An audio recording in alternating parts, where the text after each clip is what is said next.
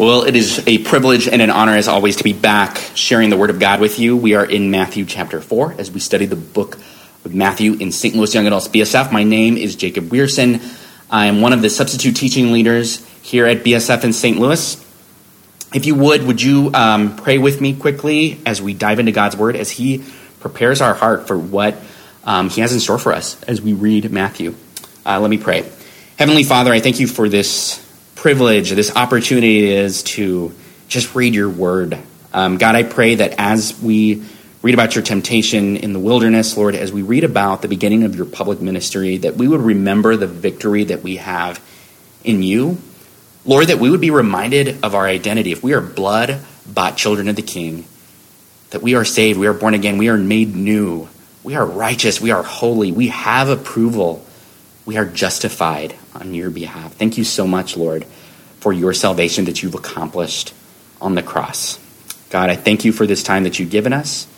And I ask the Holy Spirit to prepare our hearts and minds. It's in your Son's name that we pray. Amen. Amen. Well, we are in Matthew chapter 4. And before we get into that, I want to make a note of something that happened last week, actually a week ago last week. And it was very fascinating, I thought. If you did not notice that this took place, kudos to you, because it means that you have some self-control when it comes to social media. I, on the other hand, unfortunately did realize that this took place. So what am I talking about? It's this whole Facebook outage. Did you know that Facebook was out for 6 hours a week ago on Monday? And this meant that obviously Facebook, Instagram, Facebook Messenger, and WhatsApp, and a couple other apps that Facebook manages were completely down. This, of course, caused chaos. It's estimated that over 3.5 billion people use these apps. It created confusion. What a mess, right, for the social media giant, for Facebook. But I think this outage made me realize a couple things. First of all, it made me realize that I spend too much time on Instagram. I waste a lot of time on Instagram. Secondly, though, it made me realize that we get so much information every day from social media, right? There are hundreds, there are thousands of posts, of tweets, of pictures that we can access at any given moment on any of these apps. We are inundated with information on social media. It is absolutely information overload. It is overwhelming. And I'm going to tie this into one of the main themes of tonight's lesson, which was overcoming temptation. Temptation, by the way, is the definition of it is the desire to do something, especially something wrong or unwise. And I think, like the social media messages we receive daily, it sometimes can be incredibly overwhelming, right, with the temptations that we face. Whether it's sinful thoughts or actions or attitudes that can assault our heart at any given moment. We see in Matthew chapter 4 that Jesus himself faces temptations, right? One right after the other in the wilderness in Matthew chapter 4. And as with social media, where we need to fight to sift through the pieces of information that are just plain wrong, right? That we can discard because they're wrong, or that lead us to feel angry or depressed or envious, we as Christians are called to fight to find a way out of temptation, right? To find a way out of the lies that the enemy throws at us. Of course, Scripture tells us that God provides that way out, that there is victory in temptation. So we're going to dive into that in Matthew chapter 4. We're going to see how our unexpected King Jesus overcame temptation, uncovers the power of the Word of God. So let's dive into that in Matthew chapter 4. We have two divisions tonight. The first division is the power of God's Word personally. That's in Matthew chapter 4, verses 1 through 11, the first part of Matthew of this chapter. And then the second division is going to be the power of God's Word publicly, and that is in Matthew chapter 4, verses 12 through 25. So let's dive in here. This first division from Matthew chapter 4, verses 1 through 11, the power of God's Word personally. So let's take a couple steps back and remember what we read in Matthew chapter 3. Matthew chapter 3 documents the incredible encounter that we see with Jesus and John the Baptist. John the Baptist is preparing the way for Jesus. Jesus is actually baptized by John the Baptist. And this signal, this symbol, right at the beginning of his public ministry, right before his public ministry takes place, which we are going to read about in the latter half of Matthew chapter 4. Jesus receives affirmation from the Father, right, in Matthew chapter 4. Remember what the Father says, "This is my Son in whom I am well pleased." So there's this incredible experience taking place in Matthew 3. But before we get to Jesus' public ministry, which we dive in verses 12 through 25, we actually see Jesus is led to this difficult place. He is led in the wilderness by the Spirit to be tempted by the devil. Those are the opening verses of Matthew chapter 4. Now, we need to, I think, be careful to note that Jesus was led by the Spirit into the wilderness. What does this mean? This means that there's a purpose to this. There's this purpose to Jesus being led to being tempted, right? The Father has a specific mission for the Son in these moments. Jesus is preparing for public ministry, but he is also going to get tempted to be tested. It's helpful, too, for us as the reader because we are seeing the Messiah revealed. We continue to see who Jesus is. He's our rescuer, our victory. What is his mission on this earth? We are reading about that, too, now, to defeat sin and death. And it shows us what's really happening in this world around us. That we live in this moral universe, that there is actually a cosmic battle taking place between good and evil. And by the way, if you haven't read Revelation yet, spoiler alert, Jesus wins, and he promises to come back and to rescue the redeemed and the remnant. But that's a discussion for another time. But there is this battle taking place between good and evil. Evil is real. And evil is actually personified through a real spiritual creature named the devil, named Satan. And this is this interaction that we are seeing, this experience taking place between the devil and Jesus. And I think this is another interesting side note, that really these incredible interactions, these moments in Scripture take place in the wilderness, right? A few other experiences that are significant that take place in the wilderness, or as I think of it, the desert, right? This form of isolation from everyone and everything. Think back to 1 Kings where Elijah is running for his life from Jezebel, and God meets Elijah in the wilderness. And we see this incredible discourse about God's faithfulness to Elijah and his rescue for the redeemed in Israel, for the remnant. We read last year in Genesis where Hagar is carrying, Ishmael's mother is fleeing to the wilderness and the desert when she is kicked out of the house by Sarah. And she's all alone with her son in the wilderness, and God in his mercy, takes care of Hagar. Of course, we see the Israelites in the desert, wandering in the desert. So bottom line, significant things take place in the wilderness through Scripture. This time is no different. There is a purpose for Jesus as he begins his ministry, right before he begins his ministry, to being tempted in this moment. Verse 2 also tells us that this is a very vulnerable place for Jesus, right? Of course, he's isolated, he's alone, he's been led by the Spirit, but he's also been fasting for 40 days and 40 nights. We have to think of the physical and emotional exhaustion that this carries with this moment.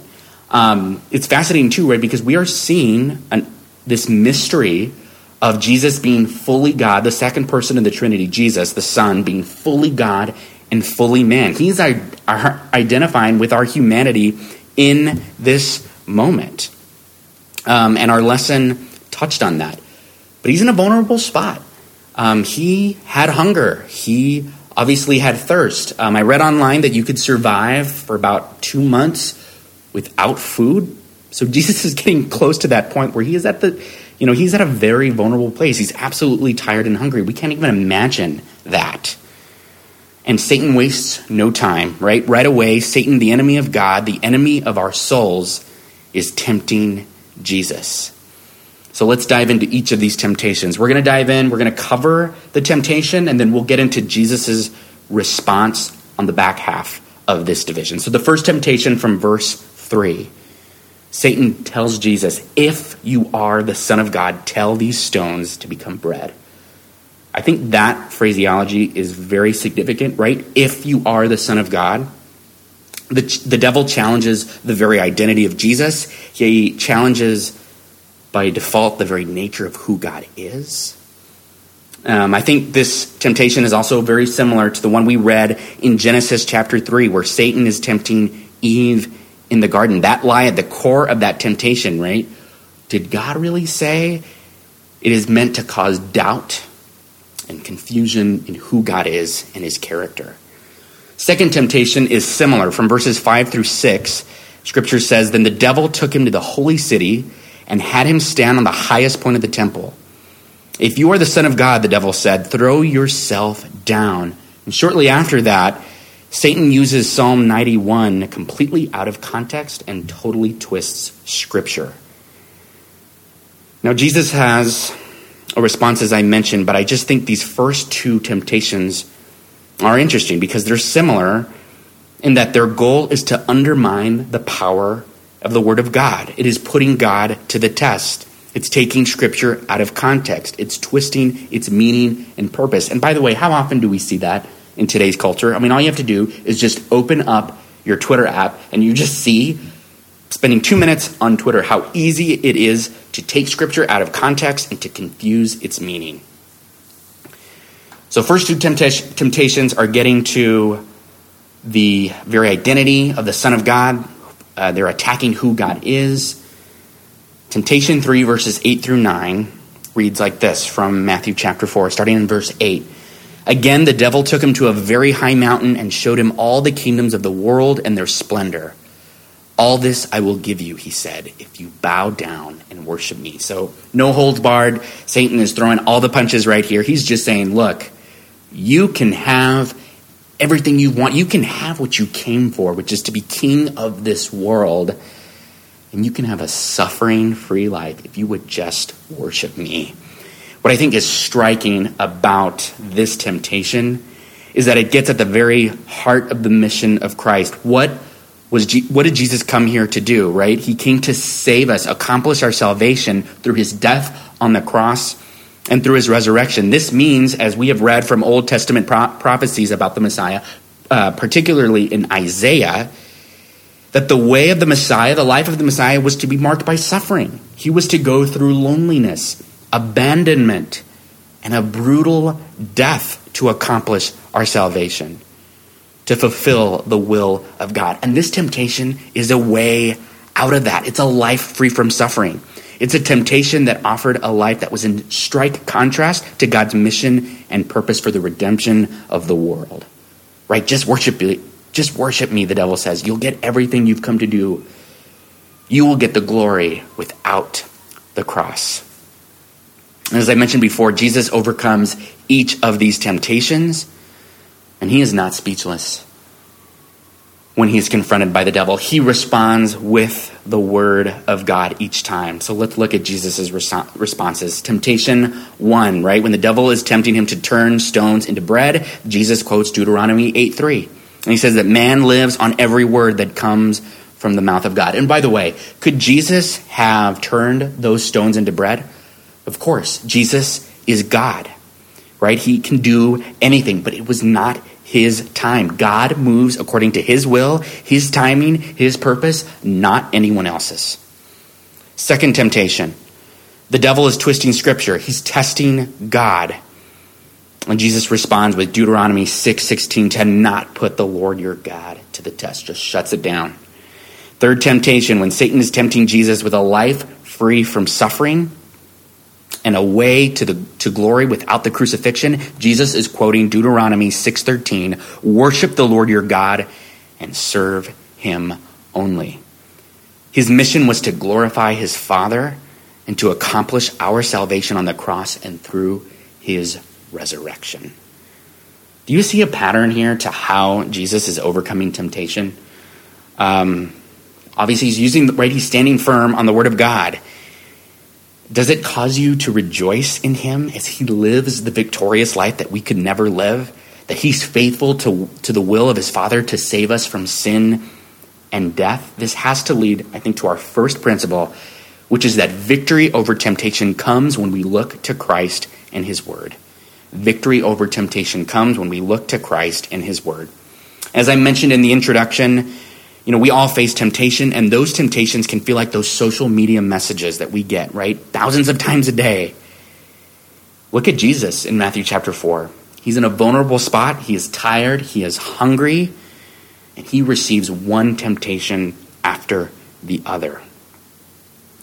And I also think that the temptations of Jesus are a window into the lies and the temptations that we as believers face today from the enemy of our souls. So let's look into each one of those a little bit closer. Satan tempts Jesus, right, by trying to cast doubt on his identity as the Son of God, right? If you are the Son of God. He also twists Scripture in these verses. When I think about this, I think about how the enemy assaults us just through life's circumstances. What do I mean? Well, let's look at life's circumstances, the periods of life. Think back on the periods of life that you have gone through. Maybe look at what you are facing today. For example, we might be wrestling with something that we are facing every day. Maybe we're wrestling with our singleness. We are wrestling with our stage of life. Maybe we've been praying on something or waiting on something that God just has not delivered yet. Maybe we're going through a painful period of our life that is marked by loneliness and depression, fear and pain. These are ripe times when the enemy of our souls seeks to stir doubt and confusion about the character of God and the sufficiency of his word. In the final temptation, right, Satan is offering a suffering-free path to Jesus, a way to glory without the cross. This is cutting at the very heart of the gospel mission of Christ. How often, by the way, though, do we see this temptation manifested in multiple ways in our own lives? Perhaps it's through sexual temptation, right? Thinking that that sexual fulfillment is going to give us the happiness that we've been looking for. Maybe it's through the temptation of an easy life or money or a self-indulgent lifestyle that will provide the comfort and the security that we are desperately looking for. These are things that can assault us every day. They are powerful temptations and they can be frequent, but they are lies. And as children of God, we do not need to be overcome by them. We can have victory over them. So what do we do when we are faced with these temptations? How can we overcome? How can we find victory? I think it's true, and it is true. Our soul, there is a war being waged on our souls every day. But what's the answer? What do we do with this? We look to Jesus, the author and perfecter of our faith. We look to the one who lived the life that we couldn't live. We look to the one who identifies with our humanity, as Hebrews chapter 2, verses 17 through 18 put it. Right, the writer of Hebrews says, starting in verse 17 of chapter 2, that Jesus stepped into, the writer says, for this reason he had to be made like them, fully human in every way, in order that he might become a merciful and faithful high priest in service to God, and that he might make atonement for the sins of the people, because he himself suffered when he was tempted. He is able to help those who are being tempted. We look to the one who identified in our humanity in every way. We look to him who died and rose again, which we're going to later read in the Gospel of Matthew, as he defeats sin's penalty and power once and for all. This idea of looking to Jesus, it's throughout the New Testament, like fixing our eyes on Jesus, right, is another phrase.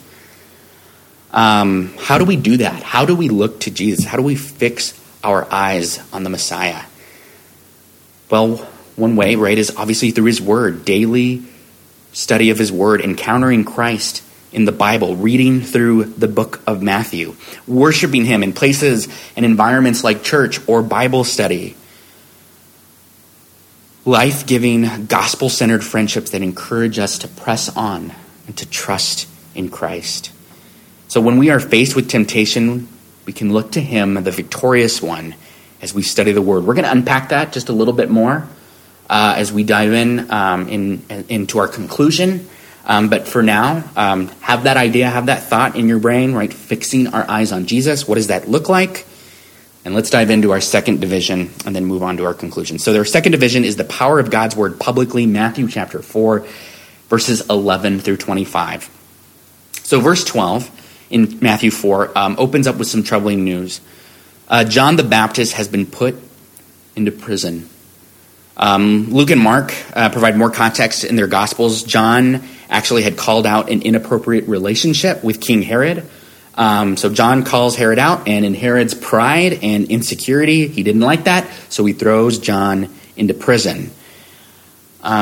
And then we read at this point that Jesus went to live in Capernaum, which was a seaside town, which was by a lake actually in Galilee. Jesus continues here to fulfill prophecy, particularly out of Isaiah chapter 9, verses 1 through 2. And this is Jesus' message. He is picking up right where John the Baptist leaves off in verse 17, as Matthew chapter 4 says, "From that time on, Jesus began to preach, 'Repent, for the kingdom of heaven has come.'" So he's stepping in to those prophecies, fulfilling those prophecies, and then he is living out his public ministry. You know, Jesus' mission was clear. Luke 19:10 tells us that the Son of Man came to seek and save the lost, and that is exactly what he's doing in these verses. Further in this passage, we also see Jesus calling out his first disciples. And what I love about this, right, is that they are not the intellectuals or the well-educated. They are the common man. They are fishermen. Jesus says in verse 19, "Come, follow me, and I will send you out to fish for people." Do you hear that call tonight? Do you hear Jesus calling you, "Come, follow me," from wherever you're at, wherever you're watching or listening to this? Do you hear him say, "Come, follow me"? And what I also think is an interesting nugget of truth here is where he starts his public ministry, in Capernaum. Capernaum was not exactly a town that was thought of as being morally upright. Capernaum was actually a very diverse place with multiple religions and traditions intermixing with the Jewish faith.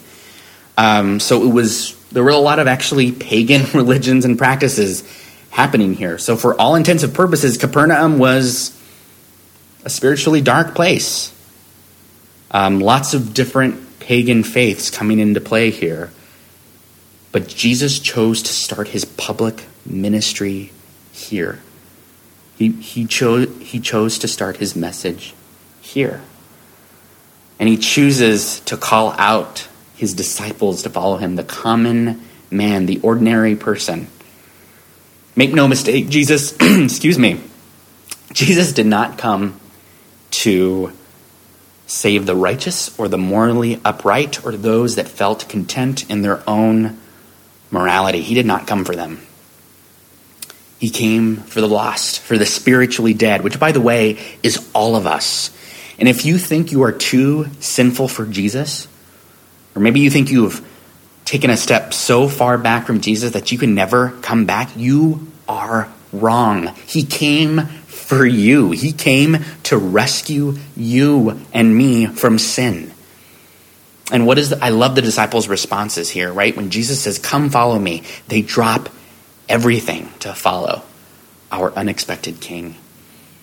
Verses 23 through 25 demonstrate Jesus' compassion and love and mercy for humanity. He is teaching in the synagogues throughout Galilee. He is healing disease, human sickness. He is alleviating human suffering. Heals the demon-possessed, the paralyzed, and large crowds start to follow him, and word begins to spread about Jesus. So this is going to lead us to our last principle for today, and that is that God's word empowers people to follow him. God's word empowers people to follow him. So we have this amazing passage of scripture, right? We're studying the word of God. We're reading through Matthew chapter 4. Maybe you had a great week of worship at your church or your faith community. You had, maybe you had an awesome week of just gospel-centered relationships and interactions. But here's the reality, right? We can feel pumped up and energized. But as soon as we stop watching this video, as soon as we start listening to this message, the emotion, the adrenaline is going to wear off, because that's what emotions do. They fluctuate. And maybe it'll be a few days, maybe a few hours, maybe it'll be even a few minutes. But we're going to get bombarded with the temptations around us. I wish I could say that temptation stops when you start following Jesus, but the reality is, in God's providence and sovereignty, he has saw fit to allow us to experience temptation. And we might be facing those continual temptations, wrestling with the stage of life that we're in. Maybe we're tempted to believe that God has abandoned us, that God has left us, that he is not good. It's amazing how at the core temptations can get to the very nature and character of God. Maybe it's that temptation to go back to that website, maybe to that thought or that fantasy that you know is wrong, but it tempts you with the lies that this will be satisfying. Again, like I said, I wish with all my heart that we did not have to face these. But as God saw it fit for us to still experience and face temptation, which, by the way, is not sin, he has saw fit that we have victory over temptation. We can have victory on this side of eternity. And that is the life-transforming truth here. So I said again, we look to Jesus. We're looking to Jesus, who, in this passage we saw, experienced physical weakness. He experiences isolation, vulnerability, 3 temptations from Satan himself, and he overcomes each one of them by standing firm in the Word of God. He was tempted to forsake the mission of the gospel, right? To live a suffering-free life. But instead, for the joy set before him, he endured the cross, scorning its shame and sitting down at the right hand of the throne of God, as the writer of Hebrews tells us. We look to Jesus, who, in his compassion and mercy for the world, begins his public ministry in a spiritually dark place in Capernaum, and he starts to alleviate human suffering in this unlikely place. That's his compassion. That's his mercy at work. All right, I promised you that we would unpack this idea of fixing our eyes on Jesus, on looking to Jesus. What does that mean? As I mentioned before, it can mean a lot of different things. It can mean worship at a Bible, gospel-centered church, through friendships, through gospel-centered friendships, through places like BSF. But how about this for a start, to make it simple? When we are confronted with our temptation, when you are tempted to disbelieve God or to buy into the lies and empty promises that the world throws at us, when you grow weary of this daily walk that God has called us to, will you simply cry out to him? Will you remember him, what Jesus has done for you at the cross and in his resurrection? Will you meet him in the morning before you start your day or at any point during the day? Read him in the book of Matthew. Read him in the Word. Allow the Spirit to speak to you through these pages in the Bible. Let's be willing to remember throughout this week that temptation has no real power. Sin and death have no real power because Jesus has accomplished our salvation and ultimate victory at the cross and in the empty tomb. And as we conclude, can you, as you're listening, as you're watching this, can you confidently say that you are a follower of Christ, that you have repented of your sin and surrendered your life over to Jesus? If you are answering that question honestly, and you might say, no, actually, I don't know if I am following Jesus. Can I just say that I'm so happy, so blessed that you are listening and watching this message right now.